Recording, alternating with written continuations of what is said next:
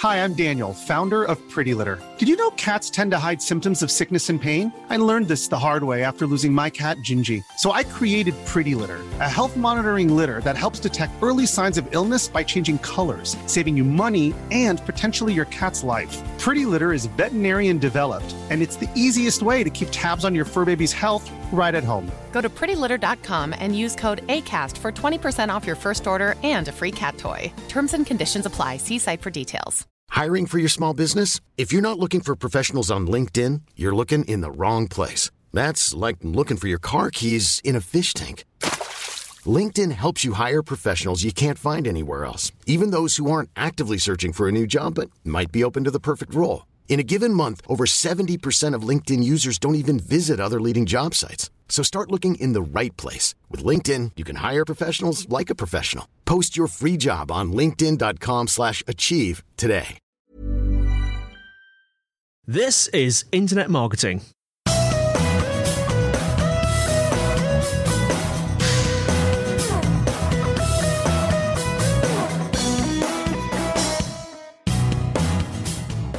Brought to you by Site Visibility at sitevisibility.com. This is Internet Marketing.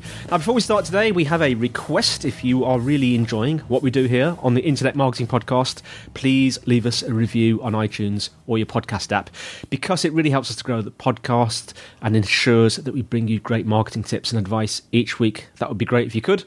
Now, today I'm joined by Shelley Walsh, founder of Shell Shock Limited. Shelley, how are you doing? I'm very well, Andy. How are you? Very, very well, considering it's gone a bit grey again. I always talk about the weather on these shows. I do apologise. It's now you're I wouldn't exactly describe you as up in the deep north, but is it Leeds you're near? I think some people might call it the grim north, but yes, I am in Leeds. Very, very much in the North Heartland. Yes. Well, let's start off. Tell us a little bit about yourself and Shell Shock. Thank you, Andy. Yeah, so Shell Shock is a company that I founded actually 14 years ago. Currently, we are a content strategy and production agency. Mm-hmm. As I say, we were founded 14 years ago, and we started to focus on online marketing for the last 6 years. Before that, we were sort of graphic design and then web design agency. We work on a collective model, which I head up, and then I use experts in animation, video, coding and writing. Then I oversee sort of content strategy, production, creative ideas, etc. Me personally, I've got 20 years marketing and creative experience.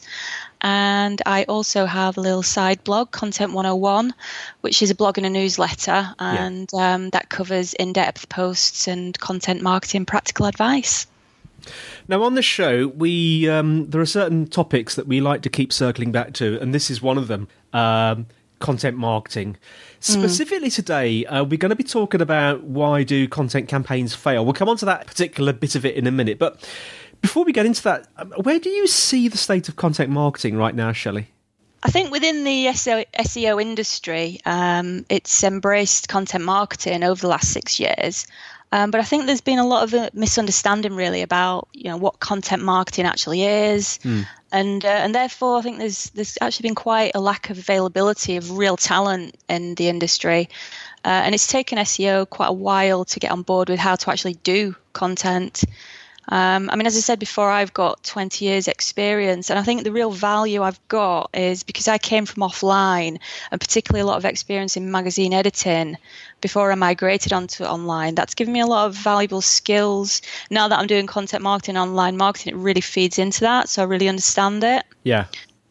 So, I mean, obviously I have a close eye on the industry, and as a specialist content producer myself, I do actually see very few SEO agencies really getting content right. But having said that, there are a couple of agencies that are surfaced that are really doing an outstanding job. Particularly, I've got to mention Verve.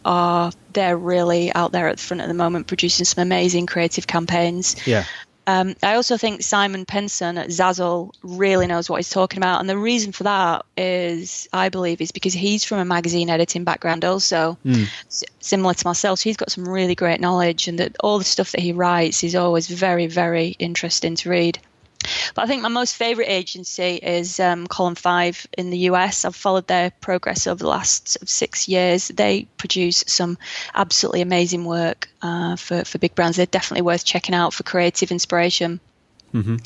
But if I come back to kind of the current state of content marketing, there was a recent stat that said that 79% of content marketers in the UK were expected to produce more content in 2017. So obviously content is booming. But what's interesting is this survey backed up that the industry is actually struggling to find its feet with content production.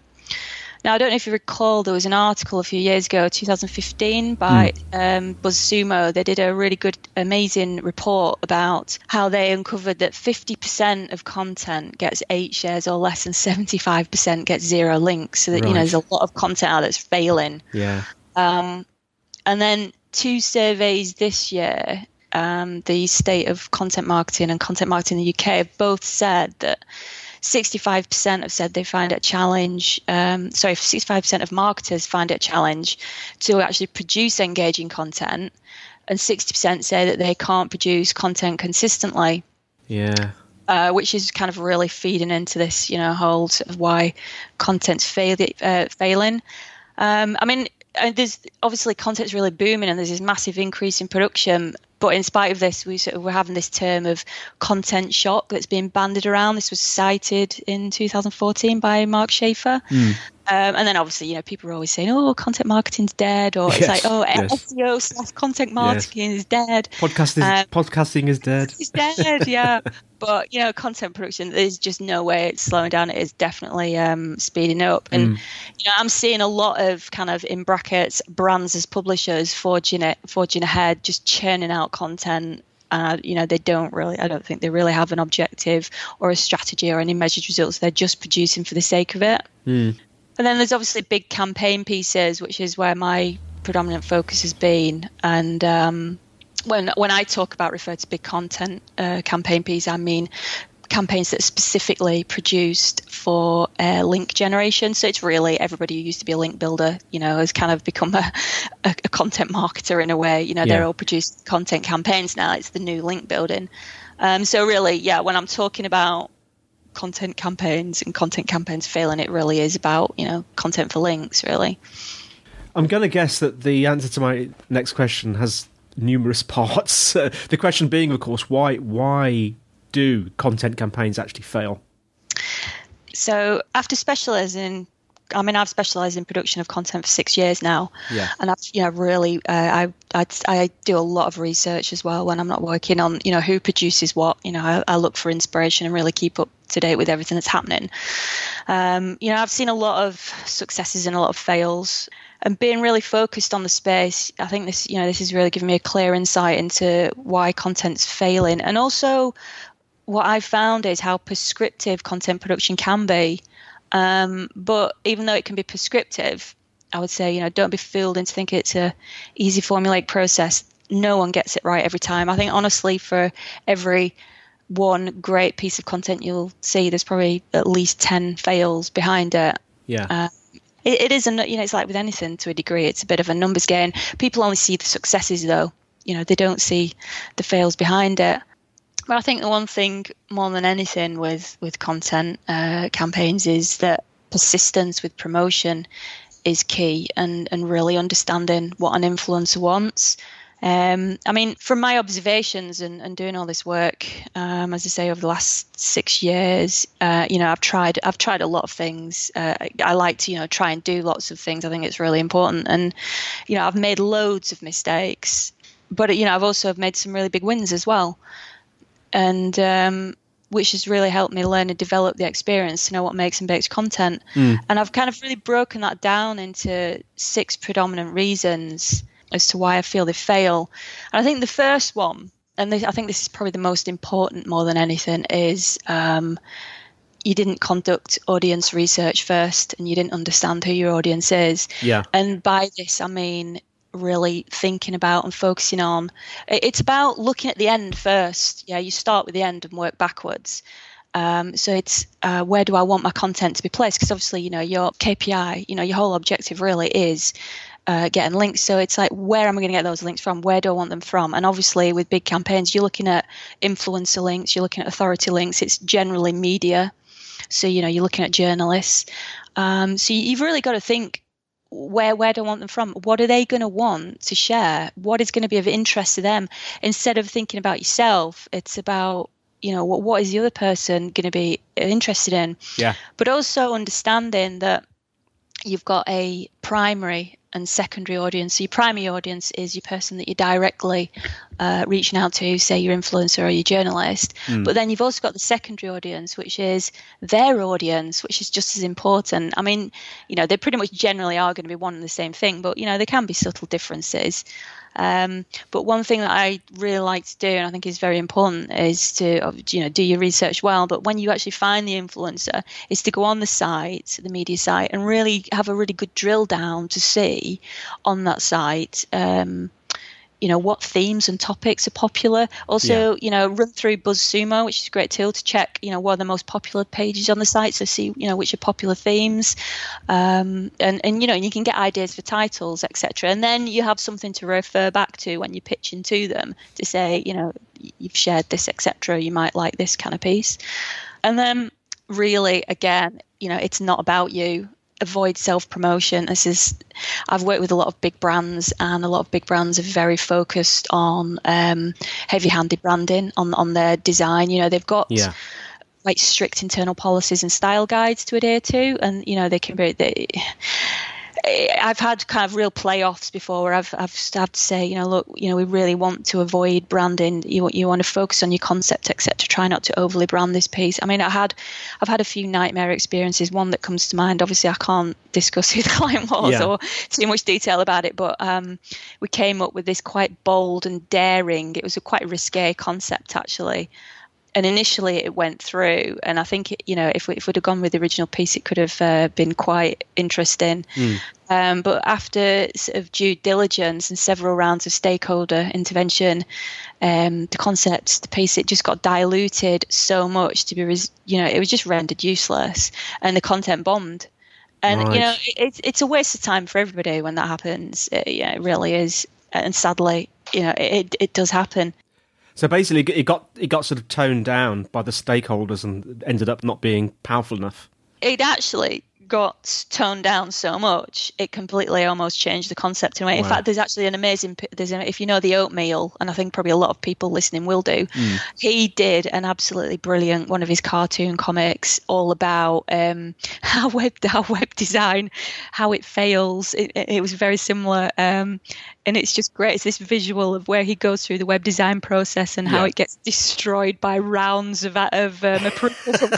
It is an absolute classic. It ends up with something completely different because it is so true. Yeah, it's so true. It's just wonderful.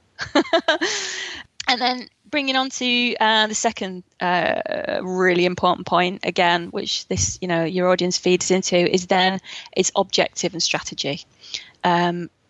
It's so important to have an objective. Why are you doing this piece? What are you going to achieve? What are you going to get out of it? It's like, often a client will just come and say, we want an interactive map. And it's like, well, but why do you want an interactive map? A lot of clients can look at it as a tool first in a way. They take this tool first approach. And then they want you to retrofit your concept back to the tool, and then when you get all these new tools that become available, such as, say, 360 video, you get this huge flurry of producers who are jumping on it because it's 360 and it's a novelty and novelty value. And so they're putting out pieces of content that they're novelty, but they've actually got quite a lack of quite a shallow concept, and so there's not really any substance. So you might come onto the piece and go, "Oh, this is exciting! This promises so much. It's promising up front." But then when you actually get into it, it's like, "Well, where's the value?" And you're kind of left feeling quite deflated and shortchanged because there's nothing there to engage you, and it can actually really turn people off. I find it's. Yeah, so when you're starting a piece, it's what do you want to achieve? Be really, really targeted and focus. Like I said earlier, know what sites you want to target and be really strategic, and actually reduce down. Don't try and cast too wide a net. by trying to appeal. If you try to appeal to everybody, you're gonna engage no one. You've got to be as niche as possible. And I think being more niche is much more useful. Yeah. And then also ask yourself, why am I doing this? Like I was talking earlier about, these brands as publishers where they're just churning out stuff on their blog. It's like, and they're throwing budget away. Why are you doing this? Tie your content production to specific goals. I mean, as I said, big content is predominantly about links, but you also want to tie your content into wider goals, and have a predetermined user journey to, capture and retain traffic. So, you might have this kind of link-based piece, but also use it to be capturing email addresses. I mean, I say this all the time. For me, a database of opt-in users is absolutely the most valuable marketing asset you can have. Nothing can beat it. And, I'm always pushing people towards that.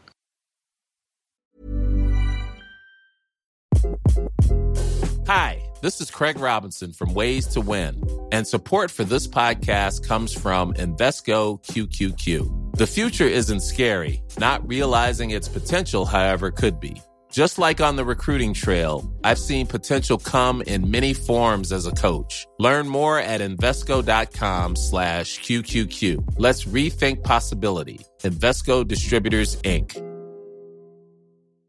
Hey, Dave. Yeah, Randy. Since we founded Bombas, we've always said our socks, underwear, and T-shirts are super soft. Any new ideas? Maybe sublimely soft. Or disgustingly cozy. Wait, what? I got it. Bombas. Absurdly comfortable essentials for yourself and for those facing homelessness. Because one purchased equals one donated. Wow, did we just write an ad?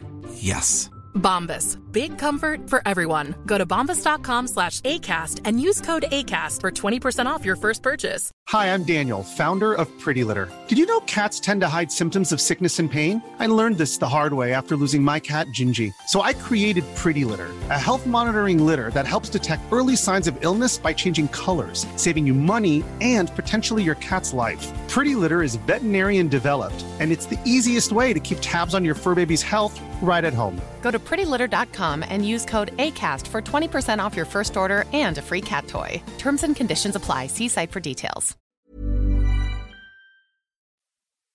Now, Shelley, you mentioned about sort of watering down earlier, but I'm just interested in this concept of content not being strong enough. You've got anything more to say on that?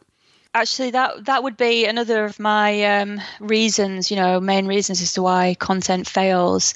And, concept is absolutely vital. I always say to people, if you have two pieces of content and one is, that looks flashy and it's had a fortune spent on, interactivity and it looks amazing, but, the concept's not there's no value in it, compared to a piece of content that has this amazing idea, but it's not necessarily rendered in such a fantastic way. The styling isn't brilliant. I'll always go for the concept. Concept wins every time.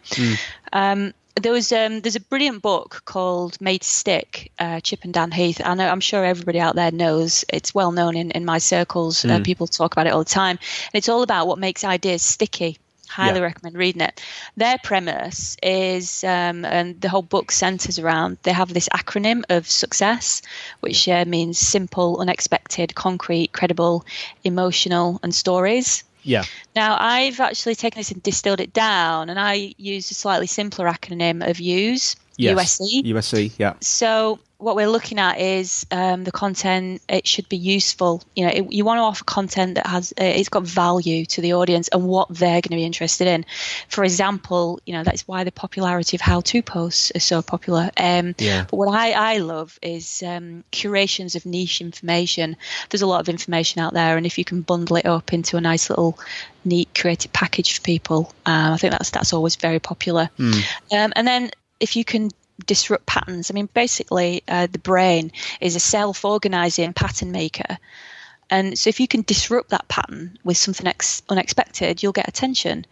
There's ways to kind of do this. Is if it can be how the information is visually delivered, or like a twist in the concept. And then emotional. Now, I think it's well reported that anything emotional, if you can connect with somebody on an emotional level, your strength of connection is so much stronger than any other, and a lot of advertisers, marketers, everyone knows, we all play on this. Yes. And I always cite pain points and challenges. If you can understand your audience and know what their pain points and challenges are, and particularly ask yourself the question, what keeps your audience awake at 3 a.m? And if you can understand that and answer that, you're always going to have some really powerful content that's going to appeal to your audience. Yeah, sure, yeah. I mean, when it comes down to it, creating concepts, ideation, it's hard. It's really tough because essentially there's no new ideas out there. You know, YouTube alone, right, has 300 hours of video uploaded every minute. And that's just YouTube. Yeah. You know, we're absolutely drowning in content now. And so actually being able to have an original idea is just, it's between slim and not a chance. My favorite way to kind of get around this, and this is, I think it might be Steve Jobs used to talk about this, about connections, and I know James Altucher, another great writer and podcaster, he talks about this all the time, is it's about combining two random ideas to create a new one, and this is where I kind of really see it's at. As an example of this, I always cite one of my favorite combinations of all time, which is the camera phone. Yes. So if you think about it, when I was growing up, it's many years ago, the actual notion that a phone would fit in your pocket was quite amazing, Star Trek wise. And then actually the thought of combining that with a camera when we had film cameras was just way too remote to even imagine that possible. You wouldn't even possibly bring the two together. But then someone somewhere one day sat down at a board table and had this idea, and they just thought it would be a gimmick to sell more phones. But look how it's revolutionized everything. We wouldn't have Instagram, we wouldn't have the popularity of Facebook, we wouldn't have millions and millions of pictures of people's food, which we've got to thank for on Facebook and Instagram, of everybody photographing their dinner that they're about to, food porn. It's food porn, isn't it? But yeah, look how that's changed the world, and that was a great combination of bringing two random things together. So moving on to the next reason, which is that when I actually understood this really changed everything for me, and this was a huge key point in why content really fails, and that is that you didn't have a reason for journalists to share. Yes. Now, when you actually understand what the journalist mindset is, because journalists are very, very different to bloggers, and obviously, in link building outreach, people were really used to dealing with bloggers. But when we've moved into this whole PR world of journalism, which is really interesting because I think it's taken a long time for the SEO industry to actually catch up with how to work with a journalist. And I think there's still a lot don't know how to do it. And it's a shame because a lot of PRs haven't quite caught up with it. I mean, it's happening now. It is happening more where the two are coming together. But what you need to ask yourself is, what's the story, right? You imagine, what does a journalist want? A journalist wants newsworthy content for their audience and for their readers. They don't care about BuzzFeed listicles. They don't care about quirky quizzes that people share on Facebook all the time. And they absolutely do not care about you or your brand, not at all. They just want something unique and, as I say, newsworthy. What they're going to respond to is unique data and research. They're going to respond to surveys that show insights and groundbreaking news, so they can have exclusivity. So, they can offer something of value to their readers. Yes. And then, it's like how you approach the journalist, like in your email, for example. If you were to send like a journalist an email that said, I read your publication all the time and I think you're great, would you share my piece of content about how great bathrooms are? Yeah. They're going to see straight through that. It might work with bloggers. That might have been the classic approach with bloggers, but a journalist, they're pitched to all the time. You've got to lead with this of the unique stat or the value that you're offering them and get to the point. And then you've also got to give them, the right topic. Make sure that if you're pitching about weddings, that you're not speaking to somebody who covers sports. I mean, it might sound laughable, but there's a lot of people out there who I know, they're just sending out blanket emails, 200 emails. The only variation that they're putting in that is their name at the beginning. And sometimes forget to do that. The amount of emails I've had through where it still says name. Oh yes, in square brackets. Yes, yeah. Just do not blanket email journalists. You've got to do attention to detail and do your research. But what I do find that really does help, coming back to, which ties in with the unique, if you can get endorsement for your content, and if you can partner up, for example, I did a piece where we got endorsement from Action Fraud, which is part of the police. It's the police website. Yeah. It was on a piece called How to Trust a Website, which did really, really well. And the endorsement we got obviously gave the piece a lot of credibility and really helped when we were outreaching it. And it also meant that we got links from a lot of police websites as well, which was, that's kind of very, very valuable. So that was quite a success. So always be looking for, like, say, if you're doing a piece about pets, maybe the Cats Protection League, or sort of see what authorities there are in your area that you can approach. And then leading on, actually, I've talked quite a bit about promotion. Now, the next real fail point, I think, is underestimating how much promotion is actually needed. And I think this is massively underestimated by especially clients, and I think a lot of agencies as well. I think, in my view, content campaign, it's got to be like 80-20 promotion content split. And most people see it the other way around. You can have the best piece of content in the world, but if you're not putting the investment into getting it out and the effort into getting it out there, then nobody's going to see it. I think people just don't realise, they'll see a piece of content that's gone viral and think, oh, that's just gone viral on its own, how amazing. They don't realise that it hasn't. It's had a shed load of outreach. All that work, Yes, and it'll have a shed load of social promotion. It'll just had so much work behind the scenes to keep seeding it, to keep pushing it. I'm trying to think, actually, there was a brilliant article I read. Fortunately, I just can't remember it.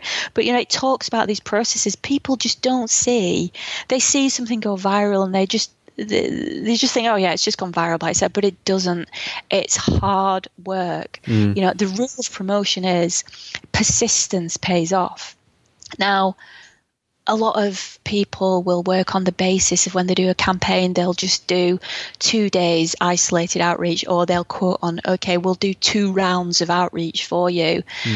But that's really limited results, because, outreach needs to be conducted over weeks and months, because you've got to keep picking up the links and you've got to sustain momentum. So if you're trying to promote a piece of content based on just 2 days worth of work, then you're not giving it the full effort it needs. And I think really, on this basis, I think the best people for outreach really are for the people who are conducting it in-house. It's very much a digital PR person's job, and they need to be there constantly monitoring new opportunities. And even if there's an item in the news that suddenly comes up that you can jump on, something of relevance comes up. There's always new opportunities. A lot of the content I produce is evergreen, and so you can be constantly looking for new links. Like, for example, the How to Trust a Website that I talked about just before. After we'd promoted it, actually, we were really lucky at the time when that hit, because there'd just been a huge outage at TalkTalk. There was a massive data breach a couple of years ago. Yes. So we rode off the back. We were so fortunate that happened weeks just before we launched it. So it was already in production, and we really jumped on that. But then the next year, I think it's possibly February, there was, say, Internet Awareness Day. And again, managed to get links because we tied into that awareness day. So it's, you're constantly looking. And I just think people don't realize that. They think, we'll do a piece of content, we'll just outreach it once and leave it at that.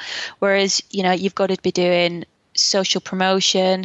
You want to outreach to your top level publications, offer them exclusivity, and then you want to be outreaching to hub sites, and then mid-level sites, and then you want to be doing your social promotion, your paid non-paid promotion, and then you're looking at feeding and syndicating on sites such as Reddit, and then you've got to be doing your paid social ads. And so you would start that when when it starts to slow down, mentions on social start to slow down, then you want to be bumping it up with some paid, then outreach your blogs, and then you want to be looking around to be picking up all your non-linking citations and placements who haven't linked back to, and picking all those up. So as you can see, it's a constant, there's a lot of work there. And it's like a life cycle thing, isn't it? It's almost like some content has a life cycle with different phases of its life. It definitely does, yeah. And as I say, I always recommend that tiered basis of what I just talked through, going through that process of starting with exclusivity at the top level and then working your way down. But, you want to keep bumping it along. You want to keep pushing it. You can stretch a piece of content out for years. Now, if I produced a piece 5 years ago, and it's a bit of a legendary, it was the kitchen cheat sheet, and it did actually go viral. It went massive. Right. Yeah. It's quite funny. I was talking to the client about it only a couple of weeks ago, and it's actually just been picked up by Taschen Books are going to be publishing it in one of their books, which was quite nice. Yes. So I'm looking forward to that coming out. Fame. Yeah, I know. Yeah, I'm in publication. How great is that? Yeah. And I love Taschen Books as well. It's the kitchen cheat sheet was an infographic, and it just went crazy. It went nuts, and it basically had social mentions every day for like about 4 or 5 years. It was incredible, and it still keeps getting picked up. It would still get picked up and get a link. Like, for example, I think it had been going for 2 years, and it suddenly got a link on Lifehacker, which was a really big site at the time. And the client was saying, it was a massive piece for them that just drove the page. It had the most traffic on the site. It was just incredible. So. That's what I'm talking about. It's about, you can really rinse a piece of content over many years. It's not just something you should be looking at in isolation. Get your full value out of it. So, which kind of brings me to the last point, which I just touched on perhaps a little bit before, was you can have the best content in the world, but if it's at the wrong time, it's going to fail. Yes. You follow all your processes, you can follow all these formulas, and it's still going to fail. And I think this can just come down, it can just be so unfortunate as to, this is awful. You've spent months producing a concept, and just about as you're about to launch, somebody does the same idea. It's absolutely gutting when that happens. Yes. You think, I've got the best, and it happens, and it is horrible when you've invested in something. Or you can have a major news event, and it just knocks you out of a schedule. You might have been lined up in a schedule for a publisher, said and then you just get bumped. Or, for example, you've missed. There might be too much competition at that time. That time you're approaching the journalists, they just might be overwhelmed, which is interesting. I always recommend and say avoid seasonal content, high seasons, such as, say, Christmas or the World Cup, because journalists and influencers, they're just absolutely inundated and swamped at those times with so much content that it's really difficult to cut through the noise unless you've got such a solid relationship, you've got a guaranteed placement. It's really hard to cut through. So I would say avoid that. And then awareness days are actually fantastic, though. They are great. Awareness days are not high seasonality. If you can tap into like the Internet Awareness Day I talked about earlier for the How to Trust websites, look for industry specific awareness days, and that will really help if you're outreaching particularly to a journalist, if you can time it right and tie it in. I mean, it might be that your timing is not quite right, but you could look at it in the future and pick it back up in a different round. Branded 3 have got a really good events PR calendar, which I've got a link out to that on my site. I'll tell you the article at the end, but that's a really good resource to have. Has all the events listed. So pretty much coming down to it, those are the real 6 predominant issues as to why I think that content can fail. And you've written a blog post on this, haven't you, which we can put a link to in the show notes. Yeah, I have, Andy. It's creatively called "Why Do Content Campaigns Fail?" And it's a very in-depth. It's quite a nice in-depth piece. It's like 3,000 words. It's got lots of examples in there. So if you go onto content101.com, you'll be able to read that article, and it has all the points that I've been talking and a lot more in there as well. So you might want to visit that after listening to this. Well, Shelley, I can imagine our listeners taking notes. There's so much valuable information there you've given. I was interested in sort of getting the crystal ball out. Where do you sort of see content marketing go, specifically sort of away from link marketing, sort of in the next few years? Yeah, I mean, I think real content strategy is, it's about looking at the flow of a user journey through a funnel and addressing information that's required at each step of the way, and addressing gaps of opportunity to capture search, and positioning content in the right places at the right time to capture attention. I don't see it. It's not just one-off big content campaign pieces. It's about trying to tie in a campaign to a wider objective.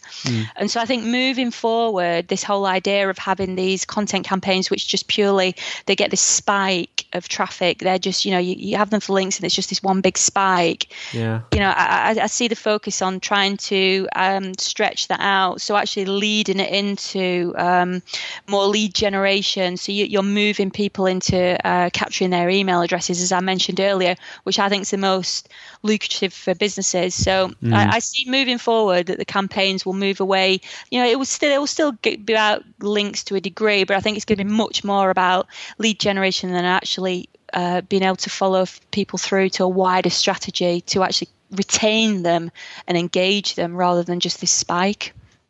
And if there was one out of the gazillion points you've made today, if there was one, I'm going to ask you to choose now. If there was one sort of top tip or takeaway for our audience, what would it be? I definitely, without a doubt, is knowing your audience and your objective. I'll get that in as one. Really know why you're doing this. There's no doubt about that. That start at the end and work your way back. Where do you want to place it? I mean, I do think that having a story for the journalist is absolutely essential. Yeah. But that really ties into, as I say, know your audience and your objective. Well, Shelley, thanks so much for coming on the show. Let us know how we can, or how our listeners can find out more about you and more about Shellshock. Yeah, so you can head over to shellshockuk.com, and that's the agency site for content campaigns and production. Yeah. I also have a couple of blogs which spin off from that. So I've got ShelleyWalsh.com, which is Shelley with an EY. Yes. There you can find, I wrote a book a few years ago. I did a few presentations about this, What is Creativity? And also there's a little ebook, How to Have Ideas. You can download both of those for free on ShelleyWalsh.com. Brilliant. And then I've also got content101.com, which is all about content marketing. And that is where you can find the article that I talked about before, why content campaigns fail. Brilliant. So, and that's content, then the numbers 101.com, isn't it? content101.com, yeah. Fantastic. Well, thank you so much, Shelley. And thanks to our listeners for listening. The show notes are in the usual place, sitevisibility.com/IMpodcast. Don't forget, if you're enjoying the show, please leave a review, because that would be great. If you've got any questions or suggestions, a couple of ways to get into contact with us. Email is podcast@sitevisibility.com. If you want to tweet us, it's @sitevisibility. If you want to connect with me personally, I'm Dr. Pod, DocTorPod on Twitter and LinkedIn. And don't forget, we have a Site Visibility group on LinkedIn. That's another way to join the conversation. And I think that's everything. So that's all from me, Andy, and it's all from Shelley. Thank you very much, Andy. It's been an absolute pleasure. And we'll see you next time on Internet Marketing.